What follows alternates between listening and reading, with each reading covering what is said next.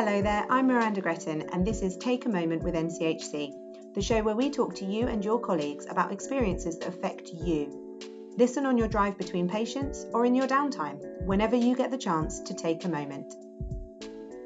In this episode, I speak to the chairs of two of our staff networks about why we have them, why staff should join them, and the changes they're hoping the networks will affect. Hi, I'm Chioma. I'm a community podiatrist. I'm also the Diverse Heritage BME Chair for the Trust. Hello, I'm Diane Varney and I'm the Governance and Quality Lead for Children's Specialist Services, so CSOCs as we like to call that. I'm also the Network Chair for the Diverse Abilities Network. We've got our three staff networks: Diverse Abilities, Diverse Heritage and LGBTQ+. Chioma, let's start with you then. So you're the chair of the Diverse Heritage Network. So tell me a bit about that staff network. We usually meet up bi-monthly, which is a group of people to support the staff, making sure everyone is feeling included, supported, welcomed in this trust. It's not just issues. It could be complementing each other. It could be opening up minds to ideas and possibilities of growth in the trust. And also it could be things like telling them about things that are available to them, resources, and people bringing their concerns. Now we've started doing something a little bit about learning culture and appreciating each other's culture, appreciating each other in the trust.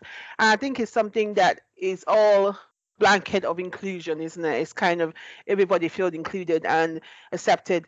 So it's a meeting that encourages that.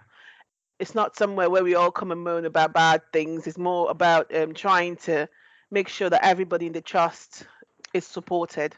Brilliant. And how many people do you have in your network? We kind of range from about 25, 20, sometimes 15.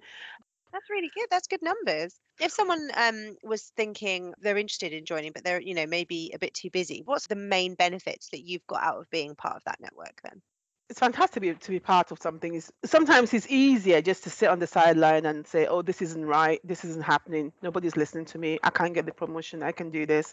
But I think when you're part of something, you make the effort. You feel as if you're part of this community, belonging, a sense of belonging, isn't it? So I saw somebody down the corridor. I went, oh, I saw you at the meeting. Hello. And it's really nice because you don't really do that normally.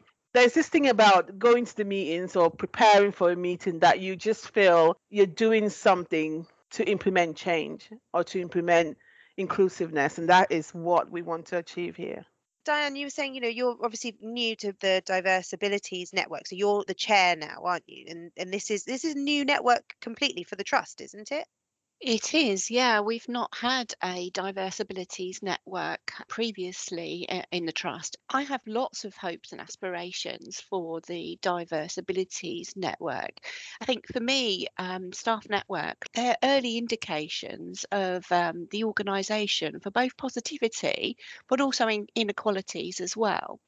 And then how we can try and shape the future, how we can make some of those changes coming together. So I see the Diverse Abilities Network as being a safe place with seeking like-minded individuals that can have a real impact and move towards transformation of practices. And I think that's where I'd like to see that, a shared purpose, to act as peers based on trust and respect. Just a place where we can share, we will all share different aspects of our diverse abilities, and where we can be inspired, where we feel good, and we can build energy that will bring that motivation to move forward. Just by definition, I suppose the staff networks must just be a very safe space. You must have to be very open, very honest, and kind of ensure that people are willing to share. Because, otherwise, if it's not a safe space, no one's going to want to come and share. So how can you kind of foster that feeling that it is somewhere you can share, that it's a safe community to be a part of? I think by being open and honest myself as a chair, and being altruistic, being me, and bringing who I am to the network will hopefully encourage others to also bring themselves in a safe place. It has taken a few meetings to get people to come out of the shell, but I think as you keep on with them, you kind of draw more people in. and you trauma conversations. And at first, it's never easy to get people to say, oh, just air your views to somebody who they hardly know. Some of them are, I'm in a meeting where there's loads of people. You never know who is who.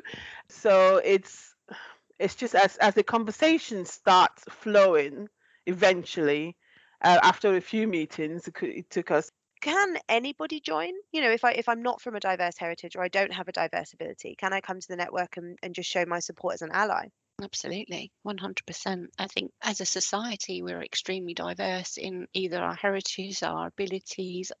We're all diverse. So yes, as I think we just need as much cross section as we can, really.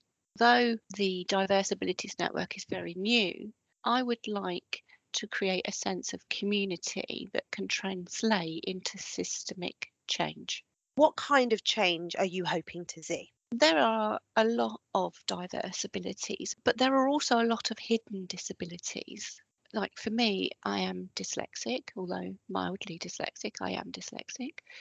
And sometimes it will take me a lot longer to organise my thought processes. But that's something that not everyone would see necessarily. So they might just think, gosh, she's taken a long time to get to that conclusion. But in actual fact, I'm actually working through it in my mind.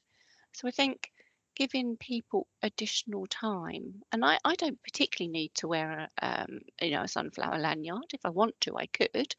And obviously they give a visual for people to say, well, actually, this person does have a hidden disability. So what do I want to come from the network? I think it's about understanding the lived experiences of our staff and the impact that that has on them on a day-to-day basis, and how everyone can give each other space to think at a pace that suits them. In order to do that, there's quite a lot of reliance placed on the individual to say that in the first instance that they would need help or support. And actually, that's kind of what we want to move away from, isn't it? That people should have to put their hands up and say, I need a little bit extra time or I need a bit extra support. What we should just be doing is remembering that not everybody is the same and sort of doing that anyway, just being mindful that somebody might need that without them needing to say it, I suppose. Exactly. Yes, very much so. And I think it's much easier to see physical diverse abilities than it is to see those hidden diverse abilities. It's not necessarily easier to live with them, absolutely not. But we can see them. We can, well, actually, they might need me to just open the door a little bit for them, or it's those kinds of things. But it's about providing maybe a bit of space and not expecting an immediate answer for some. And that'll translate to our patients as well. Oh, absolutely will. And I think even just using phrases like, is there anything else you need? Or, can I offer you any further support? I think also it's like, as you said, it's hidden. Some people are really ashamed of what their differences are. They're not very comfortable. I think it's something you don't see, and then you don't really understand. Or sometimes we're just not educated in. We don't really know. Some people have said that they are something, and I'm thinking, oh, I don't really know what that means. But it takes a lot of confidence to open up about these hidden disabilities, and I think it's important as a trust that we are telling them there's a safe place where they can be open, and we'll find structural ways to support their abilities regardless of what it is, and make them more Absolutely. comfortable in this working place. So I think it's really important, this network to start off, because so many people could actually fall into the diverse heritage and diverse ability. They could be a bit of both. You know what I mean? And it's important to share that you could be part of all three if you want to be, knowing that you can be open here, you can be safe here. This is a place where things should be uplifting and making you feel important and valued, rather than not sharing who you are. Absolutely. Yeah, and flip it on its head as well. We are the NHS, we work for the NHS, and very much a medical model. So something's wrong, let's fix it. And we don't need to fix it. We just need to think differently.